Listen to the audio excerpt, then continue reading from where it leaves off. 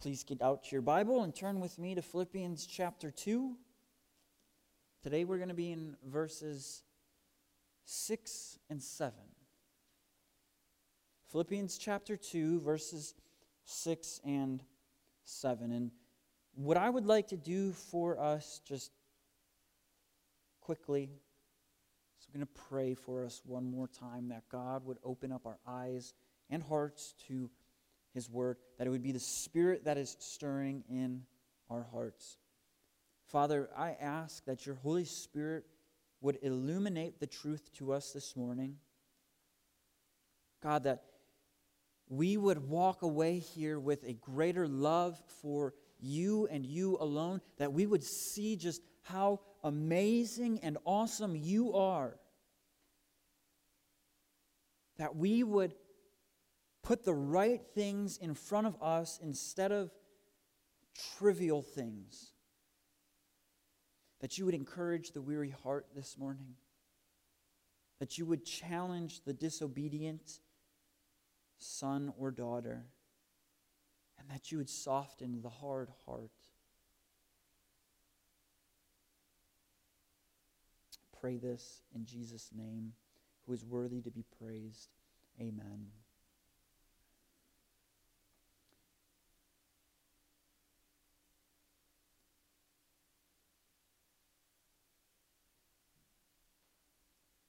Philippians chapter 2, verses 6 and 7 say this. Who, though he was in the form of God, did not count equality with God a thing to be grasped, but emptied himself by taking the form of a servant, being born in the likeness of men. Now, if you have been here at all the past few weeks, what we've been doing is we've been going through the book of Philippians. We have seen Paul, the Apostle Paul, writing this letter to the church in Philippi. This is a Roman town which has some serious significance and weight to it. And what has happened is Paul, Silas, and Timothy went early on in their missionary travels to plant churches, and they so happen to be traveling through Philippi, and what happens is they go to this little prayer meeting put on by this businesswoman named Lydia. She becomes a faithful follower of Christ, invites them over to her house. On their way to her house, what happens? A demon-possessed slave girl starts annoying Paul. Paul rebukes the spirit. It's sent out of him. Her slave masters didn't really appreciate that much because that was their source of income, and they throw Paul and Silas into prison. While in prison, they see the conversion of the Philippian jailer. And that's this church. You have a religious businesswoman on one side in your membership roll, and a jailer, a Roman jailer on the other side in this church membership roll. And so what Paul is doing is he's in prison. The Philippians hear about this. They send him, Epaphroditus, one of their leaders, to give him gifts, to let Paul know, Paul, we are still with you. This takes place a few years after Paul's imprisonment here in establishing this church. And so Paul writes this letter to let the Philippians know he's doing okay. Paul writes this letter to fill the Philippians in on the Christian life. He sees some warnings, and so he says, I'm going to pray for unity. I've been praying for unity for you all. And what we have been noticing Paul doing is calling this church to a Christ-like unity that would put to shame or defeat their enemies, as he tells us later in chapter 1. He's calling this church to live as citizens of heaven. This is significant because as citizens of Rome, this was a very proud thing that people had in their hearts. I'm a citizen of Rome. And so, Paul, being a citizen of Rome, warns them, hey, look, you don't want to count this as your citizenship. you must first and foremost be citizens of heaven. You must be unified on this very important matter. And so as Paul is now teaching them what it looks like to be unified, he shares with them in chapter 2 one of the most amazing few verses that Paul pens. Some think this is a hymn, some don't. Whether it is a hymn or whether it's not a hymn that Paul is quoting here, what we do know is that the significance of these verses are immense. Last week we looked at chapter 2, verses 1 through 11. I couldn't help, while I was preparing for verses 12 through 18, to go back and think, verses 6 through 11 may be the most important verses that Paul is saying here in the book of Philippians. This is the glue that holds this whole book together. And so last week, as we talked about what it looks like to humbly serve one another as Christ served us, I just started thinking it would be a total shame if all we walked away with is, I'm just supposed to be a nice person to other Christians, instead of realizing what Paul is actually doing here.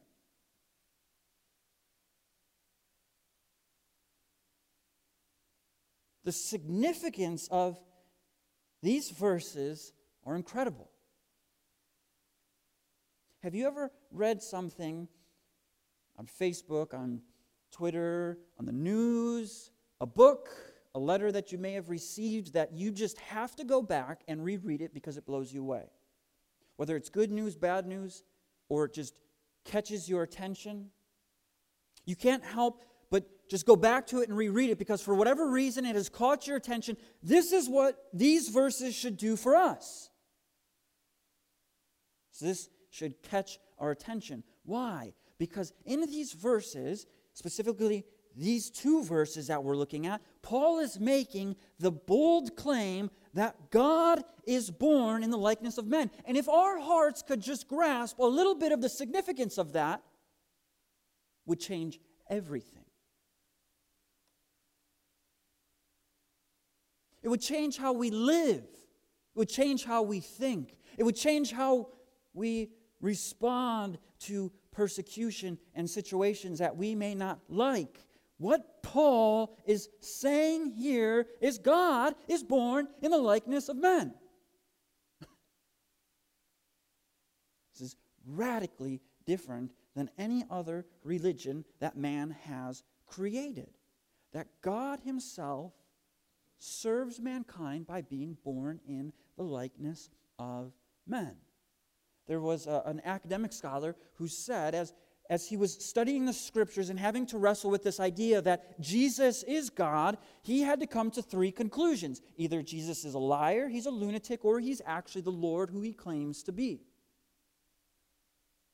And so this is what we first need to do as we come to who, though he was in the form of God, what we need to ask ourselves is, who is Jesus? Because if Jesus truly is God, then this changes everything for us. And so, who is Jesus? Well, in the beginning of John, chapter 1, we see in the beginning was the Word. The Word was with God, and the Word was God. Our call to worship this morning, the Word became flesh. Who is John talking about there? John is talking about Jesus.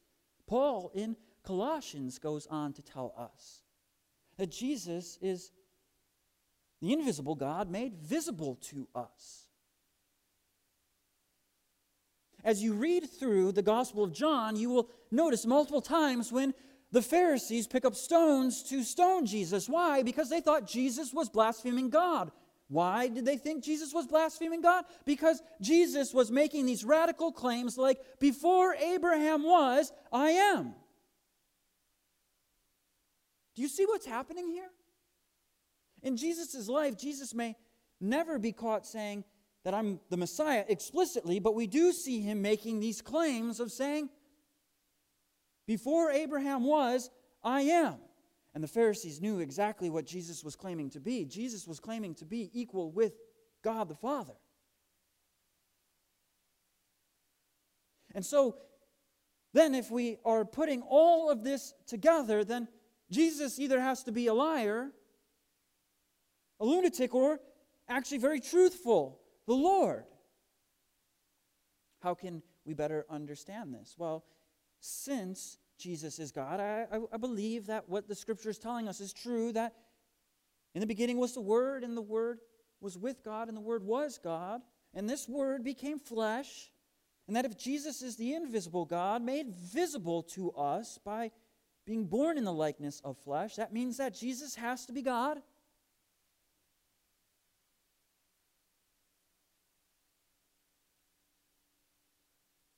We see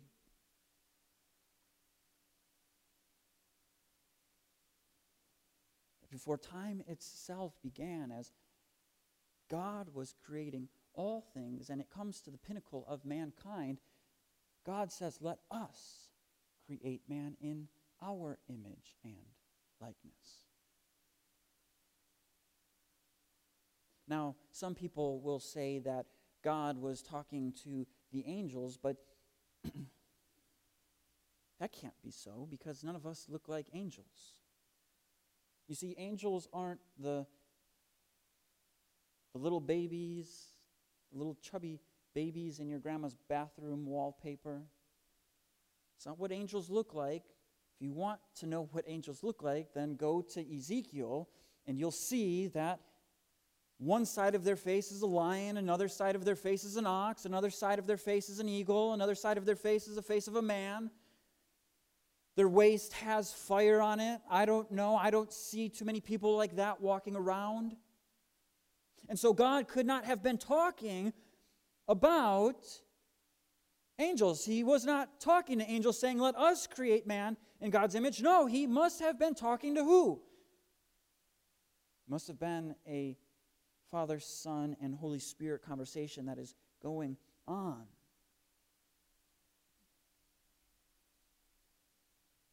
We see that as Moses is on Mount Sinai, he asks to see God himself. And he says, God says, you cannot see my front side because that would destroy you. But hide behind this rock and you can see my backside.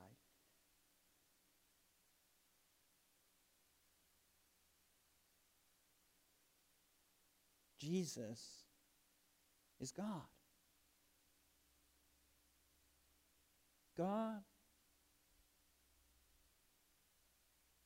God came down. Jesus was in the form of God. Is this how you see Jesus? Do you see Jesus as fully God? Or do you see Jesus just as a good moral teacher and some good principles to live by? Because if we see Jesus as one,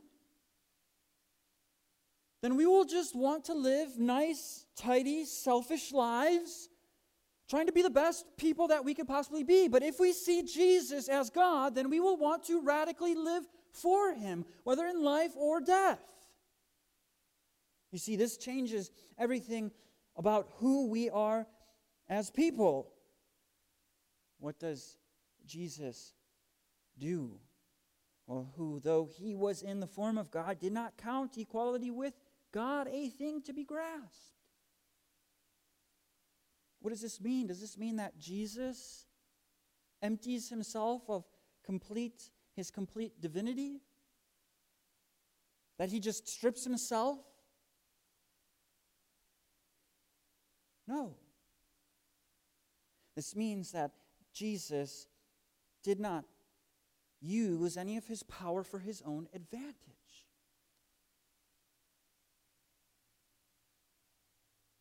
Paul kind of lets us in a little bit in this in 2 Corinthians as he tells us, though he was the richest, he became poor for the poorest to make the poorest the richest. He humbles himself. Think about it. Jesus, the Son of God, in heaven where there is no sickness, there are complete and utter riches. There are heavenly beings there praising his name. Holy, holy, holy is the Lord God Almighty. And what does Jesus do? He empties himself.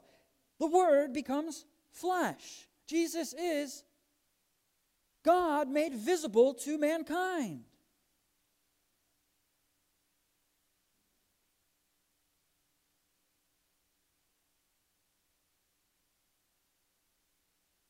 He empties himself.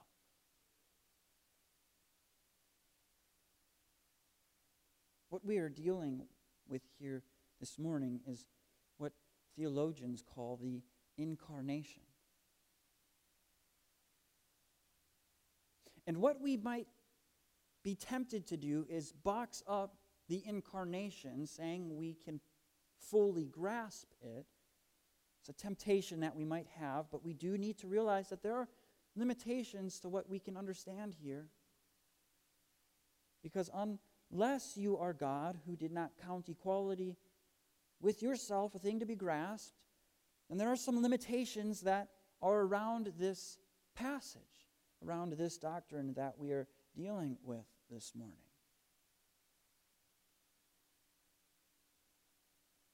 But praise God for the Holy Spirit that illuminates our hearts and our minds to walk by faith, trusting in the Word of God.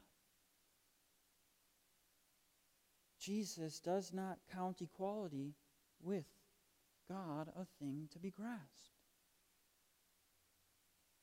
In his earthly ministry, we do not see Jesus using his divine attributes as any gain for himself, do we? We see very clearly that Jesus still has full deity and power living as a human.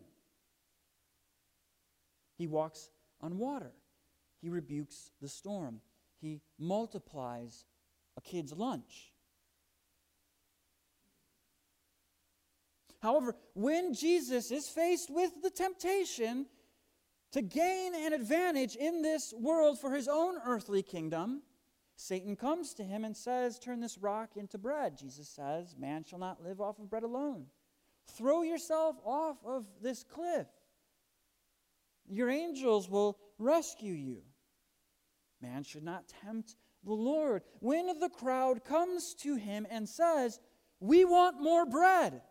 We want to make you our king because you can satisfy all of our human needs by multiplying bread," he gives the very staggering illustration of man has to eat my body and drink my blood. And everyone walks away besides the disciples. And Jesus asks them, "Where are you going to go?"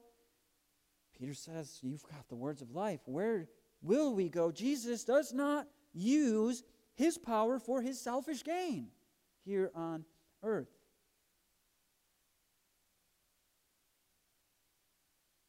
But not only that, we see in the most significant way possible how God empties himself.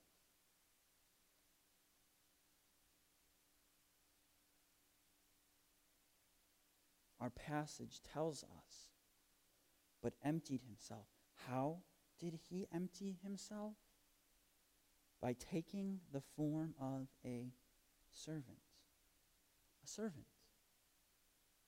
A servant. Jesus says, "I've not come to be served, but to serve."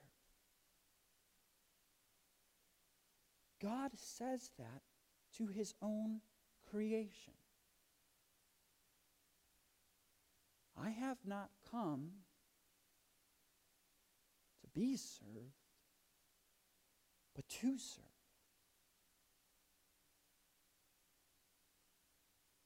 This is God we're talking about, not a good and nice person, not a prophet. God himself, the ruler and creator of everything. He comes to empty himself by taking the form of a servant and being born in the likeness of men. This is the incarnation. This is Emmanuel, God with us. This is God saying, your needs are more important than my needs. And so what I must do is serve you. But here is the question that we need to wrestle with right now. Why? Why does God need to serve man? Did God just wind up the proverbial clock and let us go and say, you know what, they'll figure it out on themselves? No, God is very active in his creation. God is working all things together. And so this is the question that we need to really wrestle with, is why does God see it necessary to empty himself by coming in the form of a servant, being born in the likeness of men?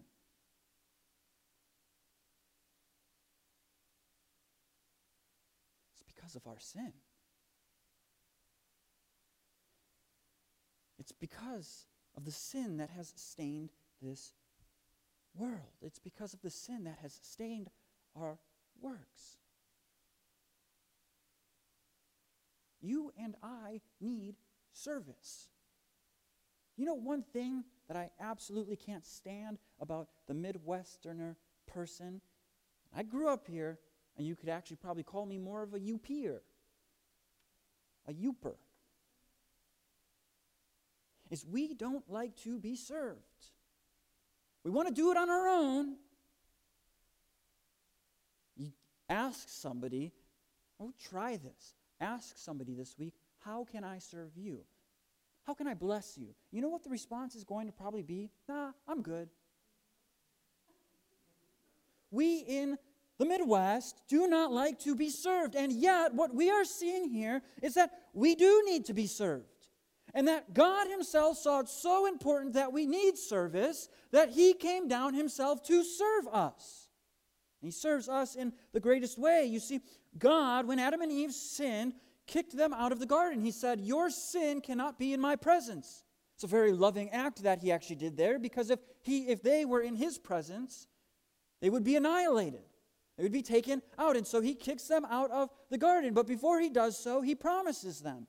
He promises them that he would send an offspring that would bruise the head of the serpent and who would bruise his heel for their sake. We see from the very beginning that God himself is giving mankind a promise to serve them. And so throughout history, what we see is God establishing covenants and ways for the people of God to worship him. But time after time, as these covenants are established, what happens? We see that mankind cannot live up to these covenants. God gives them a law to live by, and they do not live by that law. God gives them promises, and they forget his promises. God gives them sacrifices to remind them of these promises and of these laws. And mankind continues to forget time after time again. But here's the problem, is that only a man can satisfy this righteous requirement. Only a man can pay for the penalty and satisfy the penalty of sin. But this is the other problem. Only God can handle God's wrath. So we're faced with a dilemma here. Is that we as humans fall short and cannot live up to the standard of God's perfect law. And only God can satisfy the righteous requirement of the law. And so what does he do for us? He's born in the likeness of men. He's born from a virgin into a home of poverty. God starts at the lowest of low, empties himself by taking the form of a servant, being born in the likeness of men. He does this because God is going to serve us. Your work and my work does not fulfill what God needs to settle our debt. You cannot pray enough. You cannot read enough Scripture. You cannot attend church enough. You cannot take the Lord's Supper enough. You cannot sing enough. None of our works, good deeds, giving money, letting somebody into your house, is not enough to pay back the debt that we owe.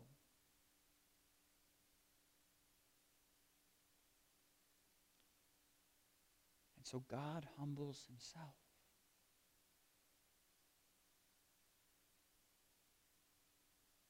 He puts on flesh.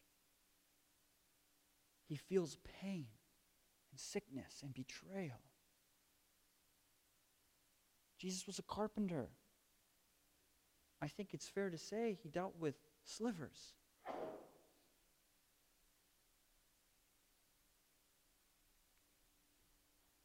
So this is why this passage is so important. Is because if Jesus is just a good moral teacher, then what we're doing this morning is meaningless. But since Jesus is God, what we are doing this morning is eternally significant.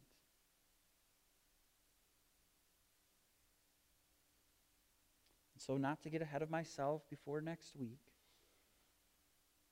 this is how I would like to conclude. It's that God serves us. Think about this. God serves you personally, and us collectively in the greatest way. He serves us by emptying himself and being born in the likeness of men to serve you, to serve me, by paying the penalty that we should have paid. And so you may be asking, what do I do? Nothing. Let Jesus serve you this morning. Let him serve you by doing the very thing that you cannot do, working to please the Father. Jesus satisfies the righteous requirement of the law on your behalf.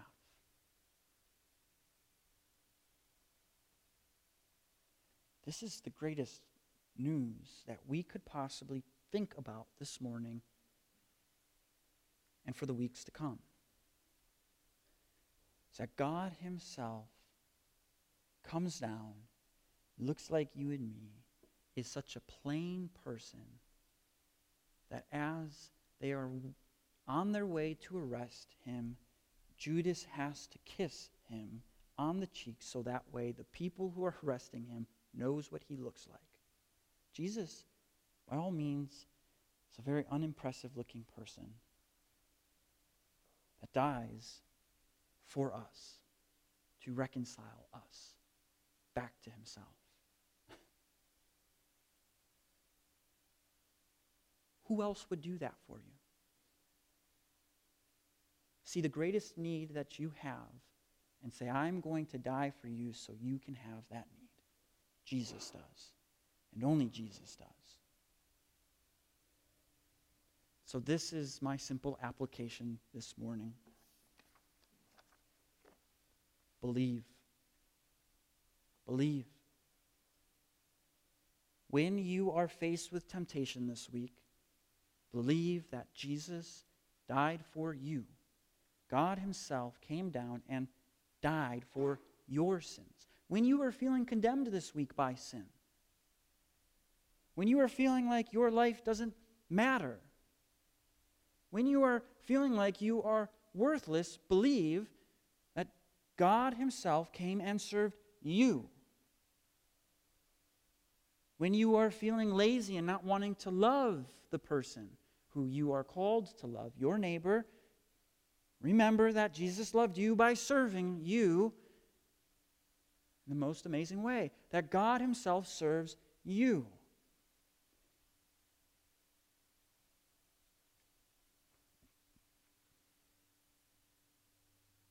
God became a man.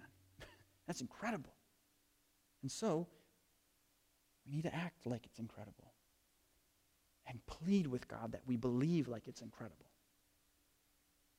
Let's pray.